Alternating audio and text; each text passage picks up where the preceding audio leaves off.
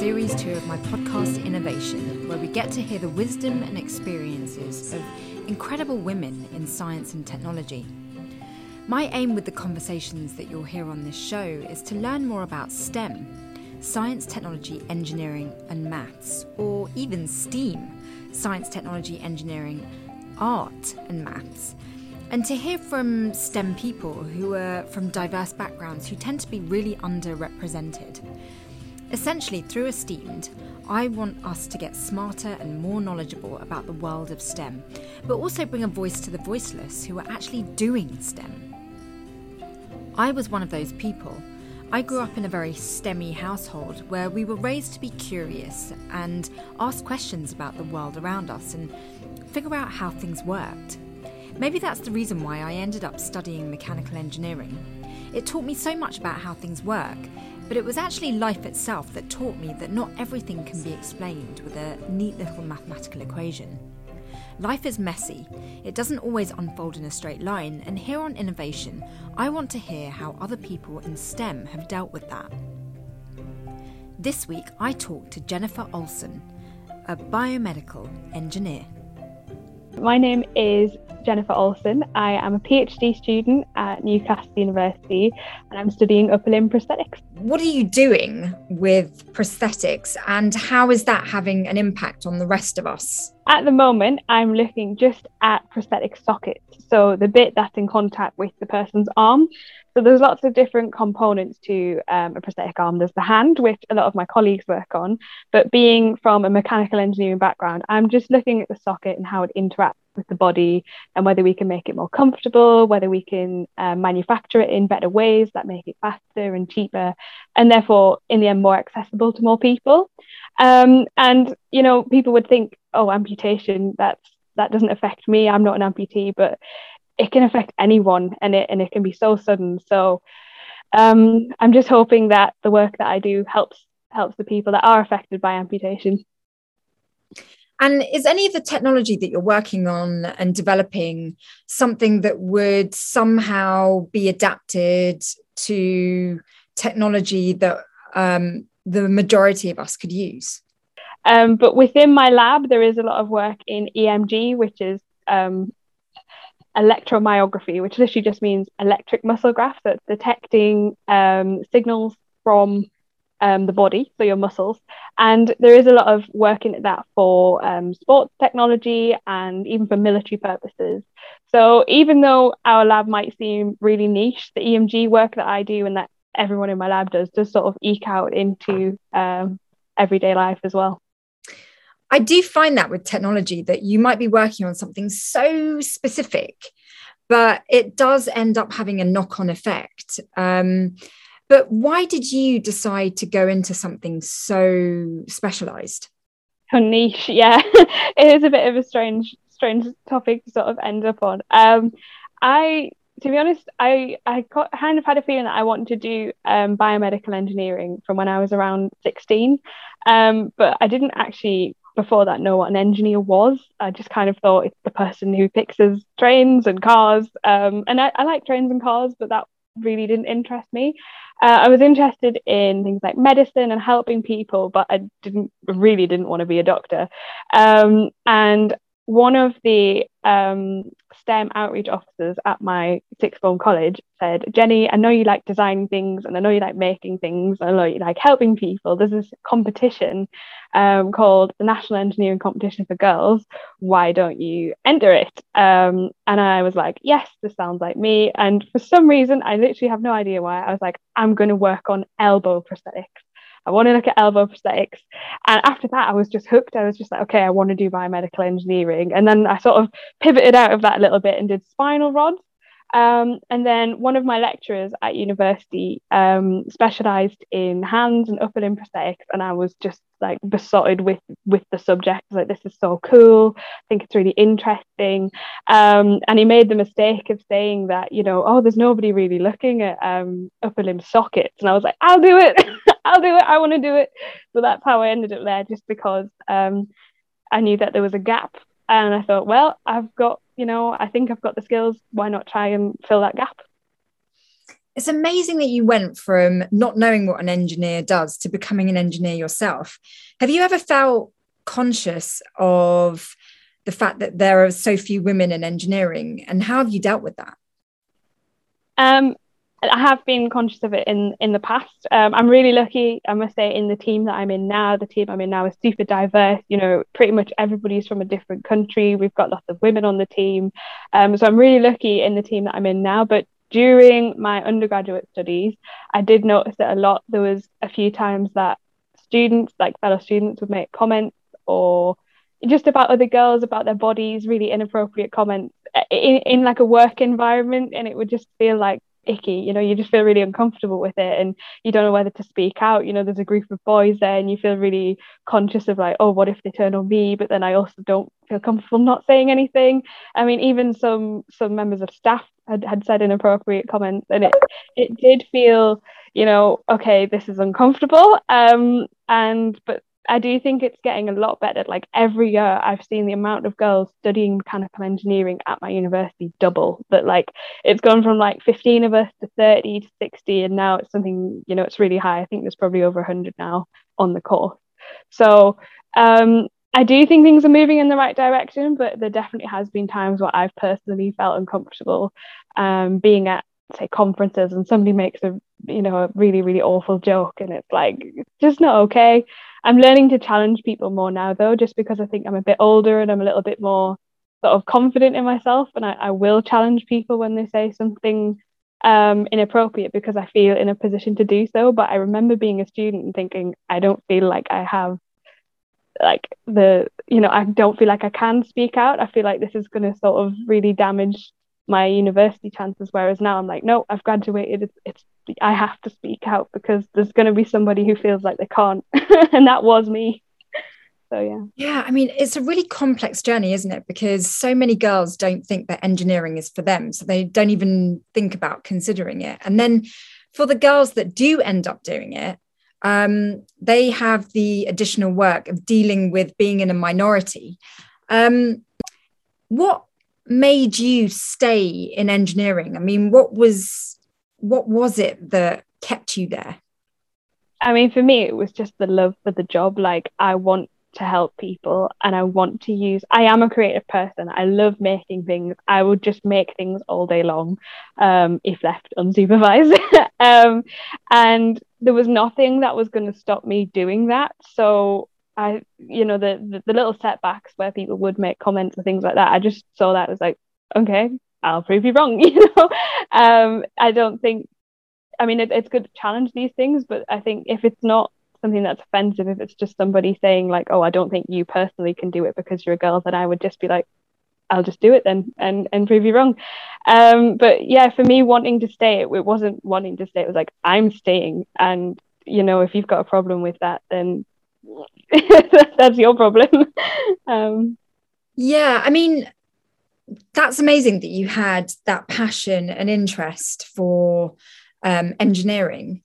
What about the girls sort of coming up after you, you know, following in your footsteps, who may not necessarily be, may not realize that they're good at STEM subjects, or maybe not creative? Like, how can we sort of describe a career in engineering that may change their minds so that they end up considering it as a career option for them?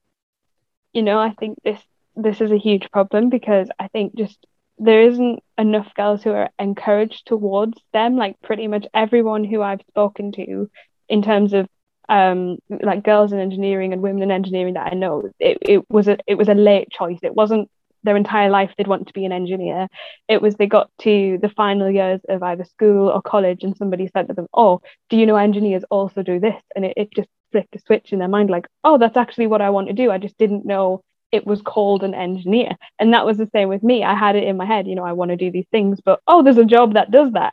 And I think just getting into schools and getting just getting the message across to young girls that it's not just planes and trains. I mean, if you're interested in planes, trains, and cars, that's great, that's fantastic. But there's so many other things. Like when I'm going into schools, I always say to kids, like, your shampoo, your food, makeup, clothes, everything, there was an engineer involved. You know, there's always an engineer in any sort of thing that needs to be manufactured. At some point, there was an engineer. So if your interest is clothes, there's going to be engineers who work in fabrics and textiles. It doesn't have to be cars. I mean, if you love cars, then great. But you know, they're everywhere. Engineers are everywhere. Whatever you're interested in, you can be an engineer in that area.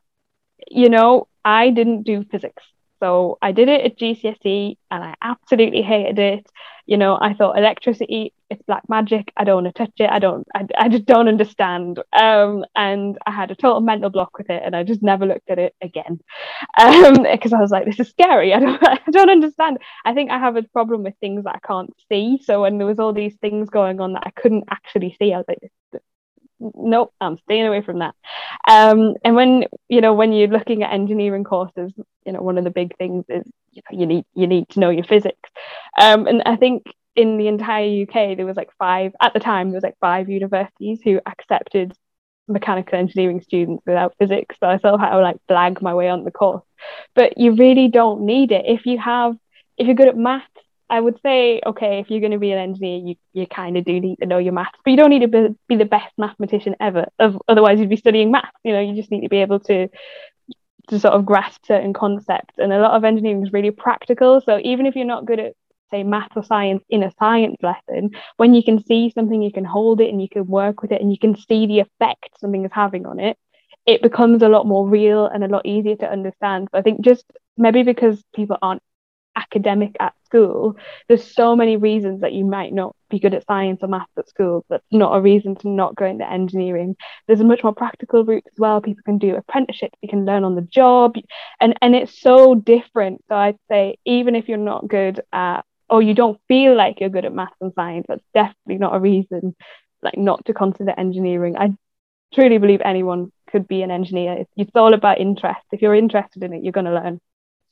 Yeah, and engineers are real problem solvers. So if you're good at finding solutions to things, you could be an engineer.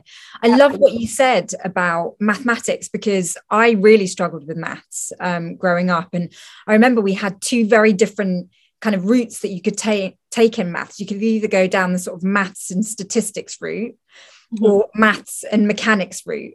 And for some reason, maths and mechanics was so logical and so methodical. You could, like, the examples are about real life things. You know, what happens when a skateboard is rolling down a hill, or, you know, you're going in that direction and then you know, a plane's flying in a different direction, like objects moving.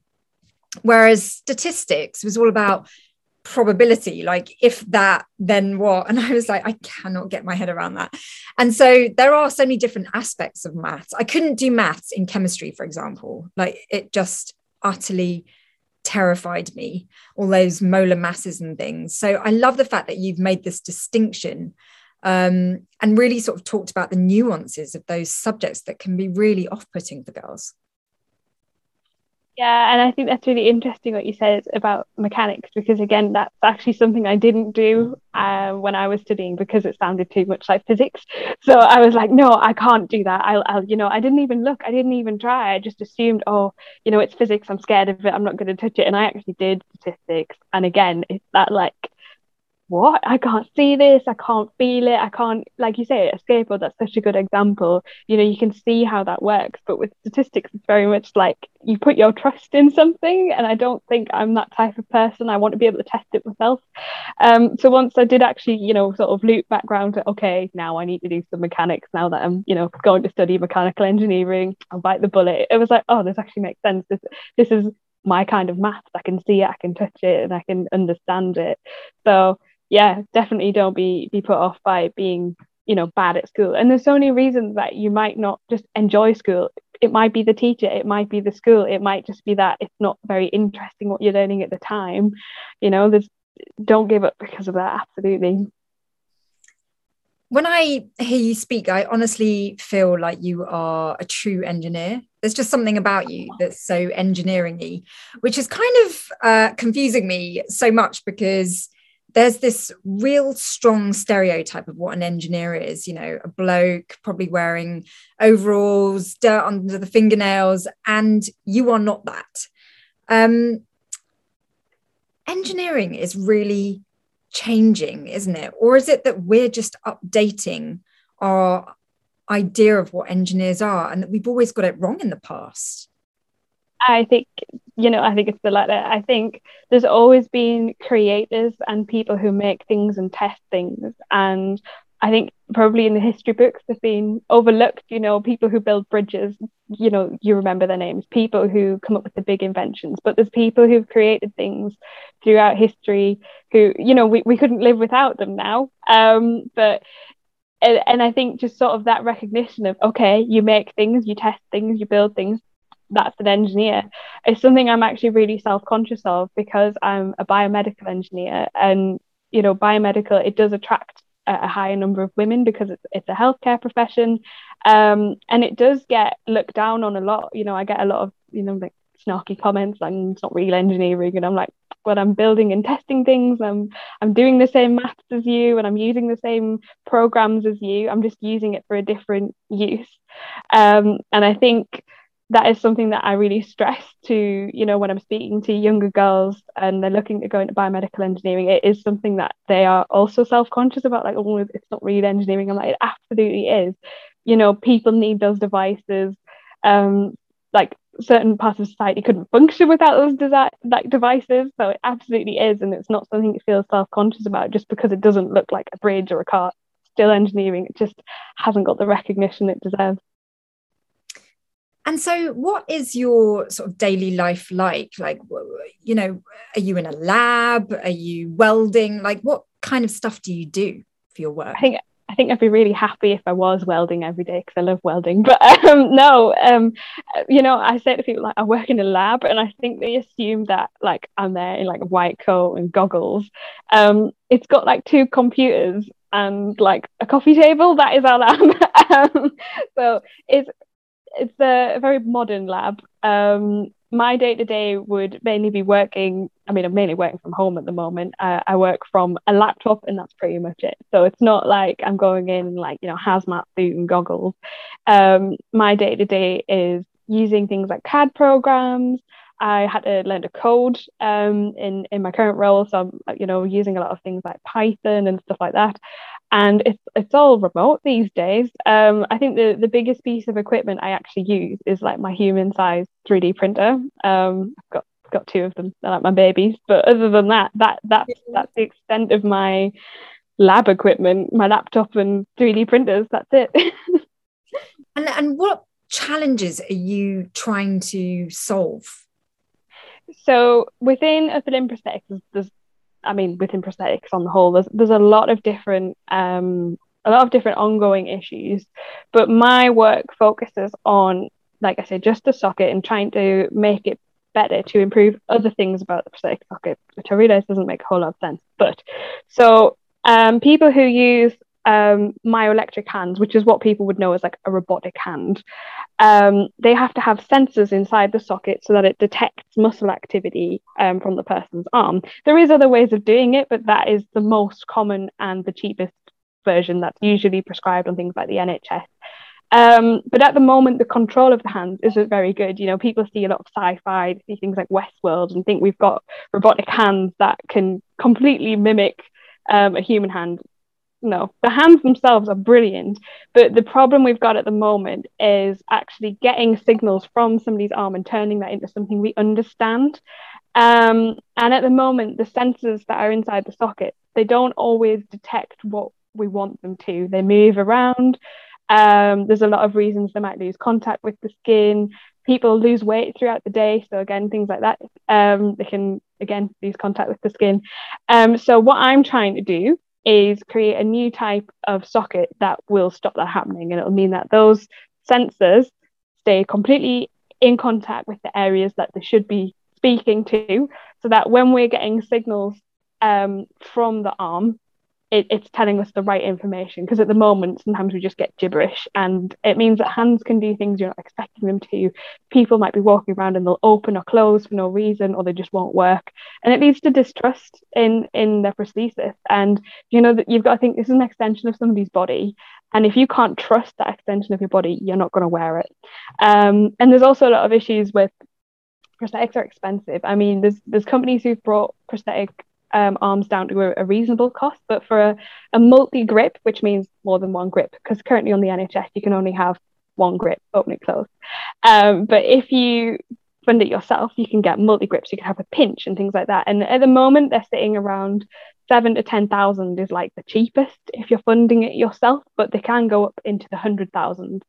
And that's not really accessible.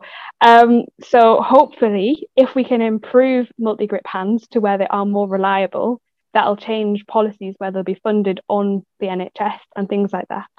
So it's basically just trying to improve access by making them better. If we make them more reliable, then yeah, okay, we're gonna fund them. But at the moment, they're not at a state where the NHS can justify funding them because people abandon them because they're unreliable. So are you having to come up with creative ways to keep those sensors in contact? And then is there a whole bunch of testing involved of those ideas? Yes. So that's literally my job. You summed it up better than I do. So yeah, I'm trying to design either a new socket or additions to the socket that'll keep those sensors where they should be and speaking the right language. And then I test them with either my colleagues, so we can have like a simulator of wearing a prosthetic socket, or we actually get amputees who come in and work with us. We have a really fab group of volunteers who give up their time, to do. We usually give them like simple tasks, so it'll be things like moving a cursor around on screen or completing a game. One of my colleagues is working on a fantastic game to try and get people to train, like a training program for EMG, but it's a game. It's really exciting. And yeah, we just try it, make it, test it, see if it works, and then publish our findings so that other people can learn from that. So to get to that point where I can literally imagine you in this lab with a coffee table, your laptop, coming up with all these creative ideas, like, can you tell me, like, summarize what your journey has been to get from this little innocent baby to this awesome engineer that is helping people in healthcare? I mean, I don't know if I'm helping people yet, but that is the aim. But I think just for me, it was, I mean, let's say the start of my prosthetic journey, which was when I was an undergrad student. Like I said, I was obsessed. We had one module. I was doing mechanical engineering, and we had one module on biomedical engineering. And honestly, my attendance has never been so high. I was there, like, at the front asking questions because I just found the thing, like, that I wanted to do. All the way through my engineering degree, I had it in the back of my mind, like, I kind of want to go into biomedical engineering, but I'd never really had a passion for any of the other subjects. Like, I would sit through thermofluid dynamics or things like that, and I'd be like, I mean, it's interesting, but it's not for me. And then when this module started, it was just like something switched in my brain. I was like, I love this. I want to do this. So I was like super keen. I was always asking questions, and I was up at the end of the lectures like, can you explain this to me? And like, what does this mean? Can I come to the lab? Can I see this? And I think they just got that sick of me that they're like, do you want to stay? Like, do you want to stay in the lab? And just working, a lot of engineering is like working within a team, and I have a fab team. So, we're always bouncing ideas off each other, and I'll go into my supervisor's office with like a crazy idea and be like, would this work? And sometimes it won't. And sometimes it's like, well, we'll give it a go. And I think just having that freedom to be like, okay, I've got this idea, and somebody who's going to sense check me and be like, no, that's a silly idea. Oh, actually, we'll give it a go. And I think it's given me so much confidence over the last 2 years that, I think that would be my journey, from keen little student to just having a really nurturing environment has totally helped, because, I know that if I go into my supervisor's office with, a crazy idea and it is, nuts, he's not going to laugh at me. He'll be like, okay, this is why it won't work, or yeah, actually we could give that a go. And I think having that sort of safe environment of being able to create and have a really good mentor, I think that really matters. Well, that just moves us beautifully on to a subject that's very important, which is mentorship and role models. As probably, not being in a majority as a woman in engineering, although I am aware that the numbers in biomedical engineering are not as bad as mechanical engineering. But how important have mentors and role models been for your own career journey? I think they have been important for my journey, but I think I'm really, really lucky in the fact that I have a super supportive family. So like my mum was always like, you can do whatever you want, I'll support you through it, whatever it is, you know, we'll help you in any way like that she could, and my dad too. And I think that for me was like my role model was having that supportive family. So I know that I'm speaking from a point of privilege here, because, you know, like my family was super supportive. So I didn't really, in my mind, I didn't really need like a role model telling me that I could do this, because I had my family being like, you can do it and we're going to help. But in terms of, you know, personal role models, I do actually have one role model, if you like, one sort of woman in STEM who I work with, and she's just been like my rock through university. So I do a lot of STEM outreach. I go into schools. It's actually my manager, my STEM outreach officer, Claire. She is so passionate about getting girls into STEM, and I just felt like, you know, like kindred spirit, like we want to get more girls into STEM, we want to get more kids into STEM. We both come from low achieving areas, and just everything, like anything that I needed to talk about, she was there. Whether it was something that had been said to me that was inappropriate, I knew I could go and speak to Claire. If it was something that I thought, oh, that's not right, I could go and speak to Claire. And I do think having a woman that I could speak to who was from sort of the same background as me and sort of understood where I was coming from, that was just invaluable. And she is still invaluable. She's brilliant. Gosh, she sounds awesome. She is awesome. Why has it been so important for both of you to encourage more women into STEM? I think, I mean, for me, it's just because of my own personal experiences, like, and seeing, having things said to you that are just totally out of line. Like, we're talking jokes about, you know, like assault and things like that, and it's so upsetting. And I mean, I remember there was one thing that was said to me during my undergraduate degree, and I was crying for about a month at home, being like, do I report this? Do I not report this? And I remember feeling so frozen. Like, if I do say something, is it gonna, like, am I gonna get kicked out? You know, is it gonna? But then if I don't say something, like, is somebody else gonna have to go through this? And that sort of mental torture of not feeling comfortable enough to report something, that if I do say something, is it gonna, like, is anything gonna happen? You know, am I gonna be sort of kicked out? I don't know. Whereas I know what that feels like, and I don't want anybody else to feel like that. So I want to create this sort of welcoming environment for girls, for minorities, for anybody who would feel uncomfortable entering university, not just STEM, but, you know, higher education is a little bit elitist, to say the least. So I don't want other people to go through that. So that's why I'm so passionate about getting people into STEM, because I think the more people that are in STEM from a diverse background, whether it's a racially diverse background, whether it's a gender diverse background, it's going to make a better environment. If you've got an all boys club, it's going to be uncomfortable, and it was uncomfortable. And I've seen it change over the last 5 years.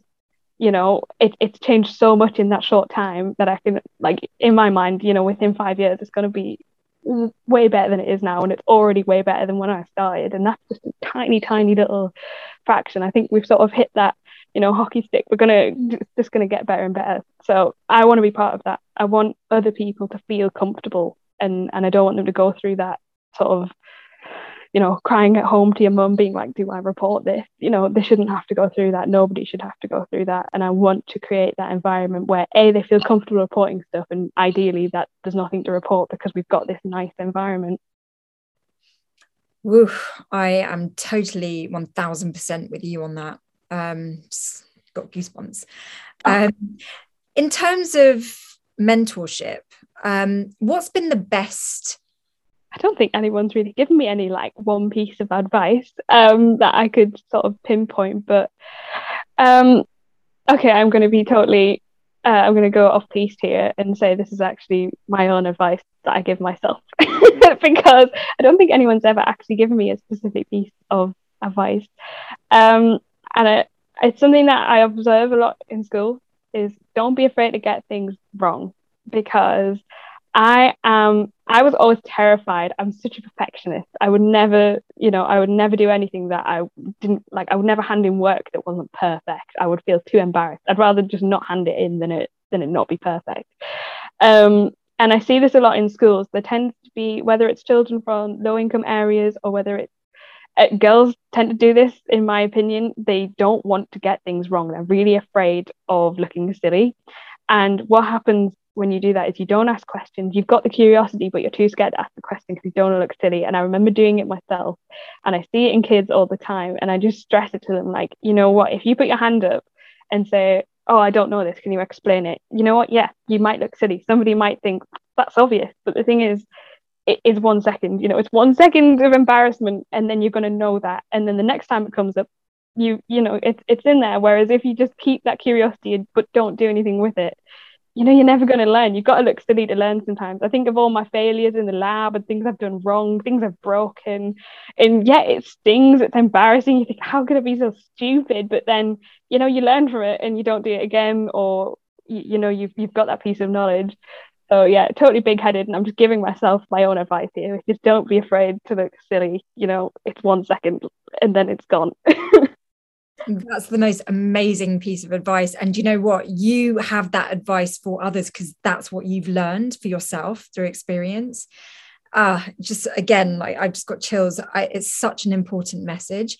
And also what came to mind when you were saying that is that anyone that does laugh at you for getting something wrong is insecure themselves. Because what I have learned in interviewing so many scientists and technologists and engineers is that the most intelligent and confident and self-assured people actually want to learn from your mistakes. So if you screw up and fail, they're like, oh, that's so interesting. Like, what did you learn? Thank you. I needed to learn that. Like, people that laugh at failure are just not evolved people. Like, they're just, they're sort of beneath you. In my, that's what I believe. Like, I really believe that anyone that laughs at people failing just need to grow up. So why would we give them, the power to make us feel bad for failing? So yeah, what an amazing piece of advice that you give yourself. So on that note, what has been the most humbling experience you've ever had in your life? Oh, most humbling experience. Oh man. I mean, there's been so many. I mean, I've made lots of, don't get me wrong, I've made so many silly mistakes on my engineering journey. I mean, I can't pinpoint one that was specifically humbling because, like I say, I've made loads of mistakes, but I'm thinking about one recently, okay? This one happened actually last week, and I felt like the biggest idiot on the planet. And we had a new person in the lab who managed to click straight away what was wrong, and I thought, you know what? Genius, you've got it. So, like I said, I use 3D printers in my work, and I'd installed some new nozzles on these printers. So, you've got huge 3D printers, they're worth thousands of pounds, and these nozzles are like £10, and you fit them on so it can squeeze out the material. That's what the nozzle does, a bit like a piping bag. And I'd put these new nozzles on, which were a different metal to the one we were using. And I came back and there was leaking everywhere. There was burnt material everywhere. And I was genuinely terrified that I'd wrecked £10,000 worth of equipment, because I was like, oh my gosh, what have I done? And I was thinking, is it this? Is it that? Is it the new screws? And I could not figure out what was wrong. I was like, okay, there must be a gap somewhere. And we had this new student who just started in our lab, just started his PhD, and he went, oh, it's because the metal heats up to at a different rate. It'll have a different thermal expansion coefficient, which means it'll expand at a different rate to a different metal. And I was like, oh yeah, actually, yeah, it will. And it was one of those basic engineering principles that I just completely hadn't considered at the time, and it caused so much damage. It's because you didn't like your thermofluids lectures. It was because I probably didn't pay enough attention. And as soon as he said it, I thought, oh no, of course it is. Why didn't I think of that? And spend however much trying to fix them, and thankfully they're all fixed now. But it was just the fact that hadn't even occurred to me. I was just like, you know what? smart kid. And not, at no point there did I think, oh, I'm less of an engineer, or, I'm jealous of that person. I just thought, hey, I can learn from that. I need to brush up on my on my basic engineering skills. Apparently I've been focusing on arms too long, and yeah, that was quite a humbling experience, mainly because it cost a few £100s of my budget to fix, but it's fine, it's all done now. But that's just a recent example. That's only minor, really. I can't think of any really big boo-boos where I've had a total humbling experience. Well, that's exactly what teamwork's for, because we can't be everything all the time. And so different minds coming together, contributing their genius to the drawing board, I think is invaluable. Absolutely. How do you keep yourself balanced? So this is something I'm really big on, is work-life balance. I love my job, but I also want to, I don't want it to be my life for a number of reasons. I think if you put all your eggs in one basket, when things go wrong, it's gonna crush you. If I sort of live for my work, the days when work went bad, and sometimes they do, sometimes 3D printers kind of like end up all covered in burnt gunk, that's a bad day. Then you're going to be really down. So I'm really put emphasis on, I want to have a work-life balance. So I have, like I say, when I said I make all the time, I wasn't kidding. I have hobbies for days. Like I crochet the jumper I'm wearing. I do a lot of knitting. I sew my own clothes. I grow vegetables. I'm out here living like the good life. It's all, I think really important to have hobbies and have friends who do completely different things, non-engineer friends, and talk about normal stuff, what we're watching on Netflix, and not just engineering, because otherwise it would consume you. I genuinely love my job and I love what I do, but you've got to have a balance, otherwise you'll go mad, you'll get burnt out. So what's your final message for anyone who is curious about the job that you do and maybe considering a career in engineering themselves? I mean, first of all, feel free to contact me by any means. I'll answer any questions you've got about biomedical engineering, because like I say, I think it's one of the, everyone thinks they've got the best job. Well, everyone who loves their job thinks they've got the best job in the world, but I love biomedical engineering, totally happy to talk your ear off about it. So feel free to get in touch. But if you are looking into it, I think maybe just look at the different jobs available. I always think if you're interested in a career, work backwards. Think, okay, where do I want to end up? I want to be a biomedical engineer working on, in my case, prosthetics, or I want to be working on medical devices. I want to be working on insulin pumps. What is it that makes you tick? And then work backwards and think, okay, what am I going to have to study to get there? Is that going to interest me? I mean, there was a time when I wanted to be a Formula One engineer because I love Formula One. And then I looked at the jobs that were available, and a lot of it was data. And I was like, do I want to be looking at data all day? Probably not. So, work back and think, okay, this is the job I want to do. Is what that job contains actually interesting to me? And then look at those things and work it back. But were you the type of kid that was always sketching? No, so actually I was a strange child.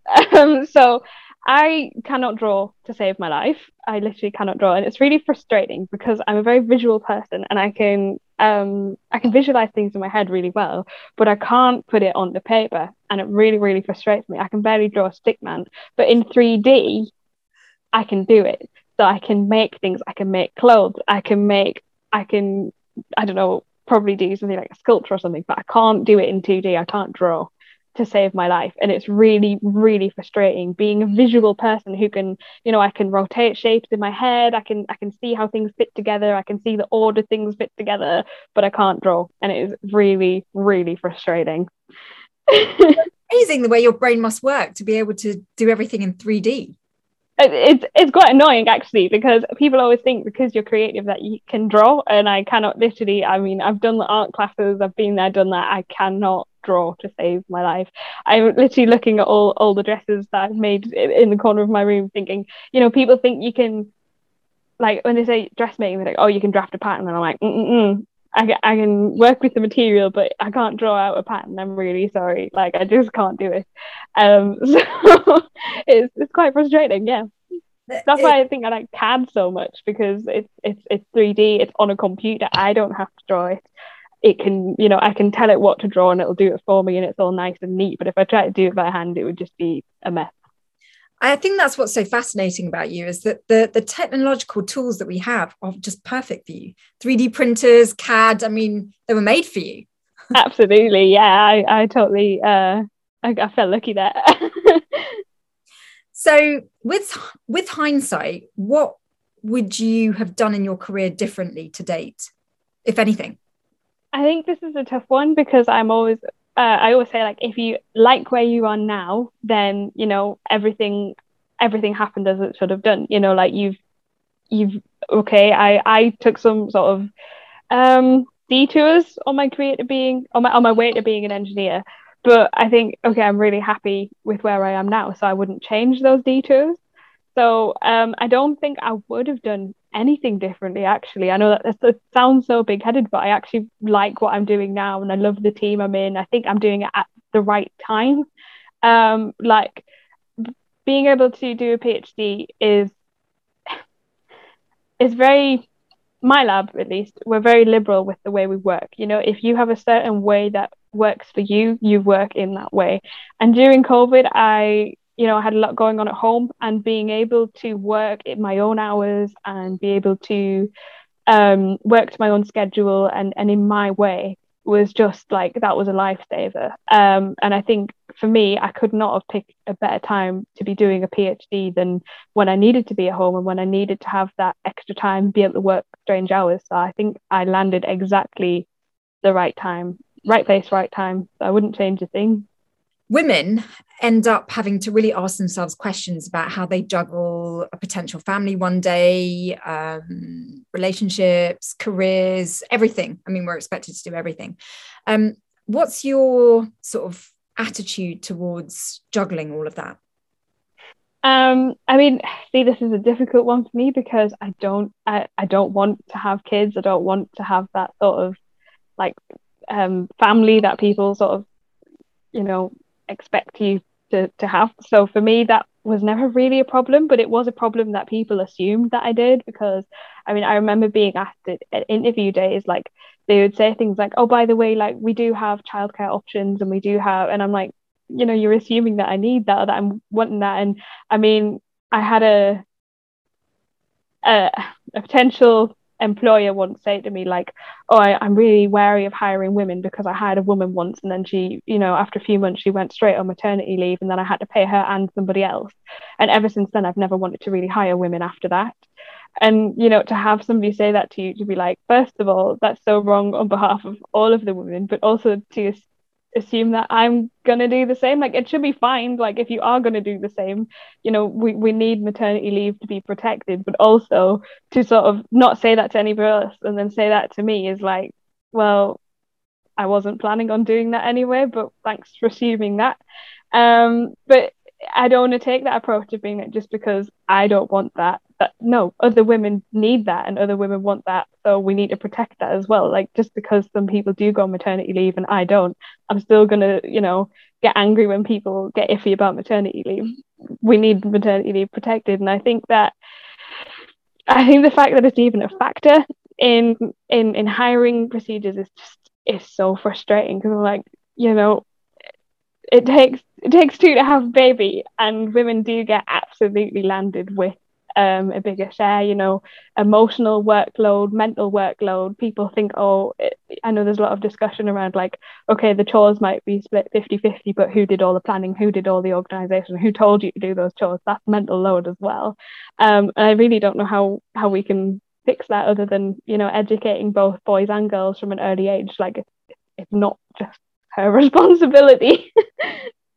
I totally agree with you. Like, it all falls on our shoulders, and then we're sort of looked down upon for having to do that kind of work. So it's very imbalanced at the moment, and I do hope society changes. I think there is transformation happening, but it's really slow, and hopefully conversations like this will help to speed it up.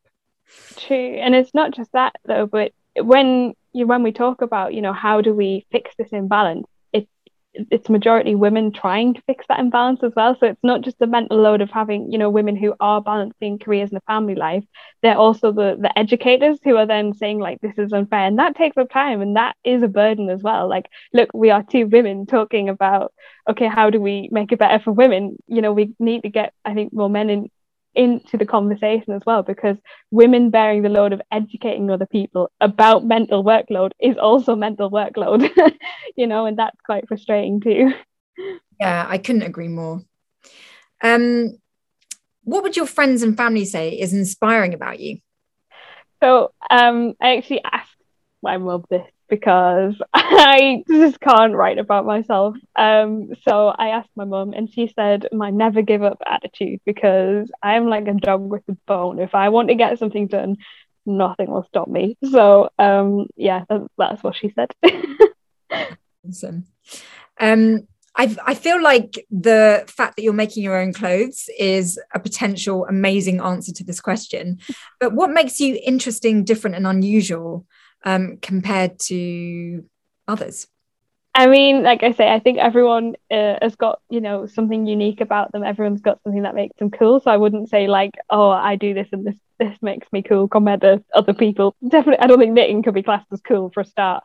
But yeah, I do a lot of like craft outside of my work, and sometimes I try and make them cross over. Like if there's anything in the lab and they're like, oh, we're gonna need something made, it's gonna need to be out of fabric, I'll be like, I'll stitch it, I'll make it. Because I just love sewing, I love making things, and not just making for making sense. I'm very conscious of like being like eco-friendly with the things I make as well. I don't just want to be like making loads of stuff that's gonna turn into rubbish. I really hate things like fast fashion, in the sense that it gets thrown away, not the fact that it's cheap. Some people need cheap clothes, not everyone has a big budget, but in the sense that things get bought and thrown away without even being worn, or it's too tatty to wear more than once. That really frustrates me.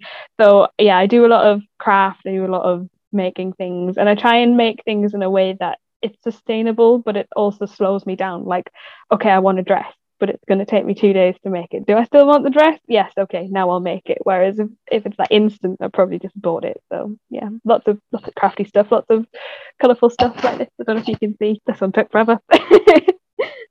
Wow, you are such a woman of many talents. And, I don't know, like you're the kind of person that I'm proud as an engineer, because you really give us a good name. Like this is what true engineering is: a person that really wants to create and solve and find solutions and test and prototype. I mean, that is really the definition of engineering. So thank you so much for sharing your experiences with us and inspiring us all so much today. Oh, thank you. That's so kind, honestly. Like, I don't know if I've gone too far the other way. Like, I really want to break that stereotype of like, you have to fit in. No, you don't. Like, if you want a pink hammer, have a pink hammer. If you want a glittery toolbox, have a glittery toolbox. I would want a glittery toolbox. Like, I'm out there to be like, you can be, whether you want to be like, roughy tufty and fit in with the boys, that's fine. But also if you want to be totally girly and going, with your hair done, your makeup done and everything done, that's still an engineer. Someone can be super, super, super girly and still be an engineer. And that's kind of what I like. These are my hobbies. I'm not going to hide them because they don't fit with, like an engineer. Like, yeah, I like baking cakes and I like knitting and I'm an engineer. And it's weird because a lot of the women who I speak to are like, oh yeah, I also like knitting and baking cakes and I'm an engineer. And I think a lot of women hide that, and I don't want them to hide that. Like, you do you. If your hobby is, I don't know, getting your nails done, great. That doesn't make you any less of an engineer. Cool. Do you know what? There's such a strong sense of this is me and I'm proud of who I am. And there's such a high level of self-acceptance, and that is so key in being a success. And I don't know, where that comes from, but from what you said earlier, if your mum is something to do with that, then hats off to her, because you really have this genuine sort of sense of I'm proud to be me. And if there's anything that anyone takes away from this conversation today, it's that this real authentic sense of I'm just happy to be in my own skin. I mean, that's priceless. Absolutely, it's 100% from my mum, like 100%. She'd never take the credit, but it was her.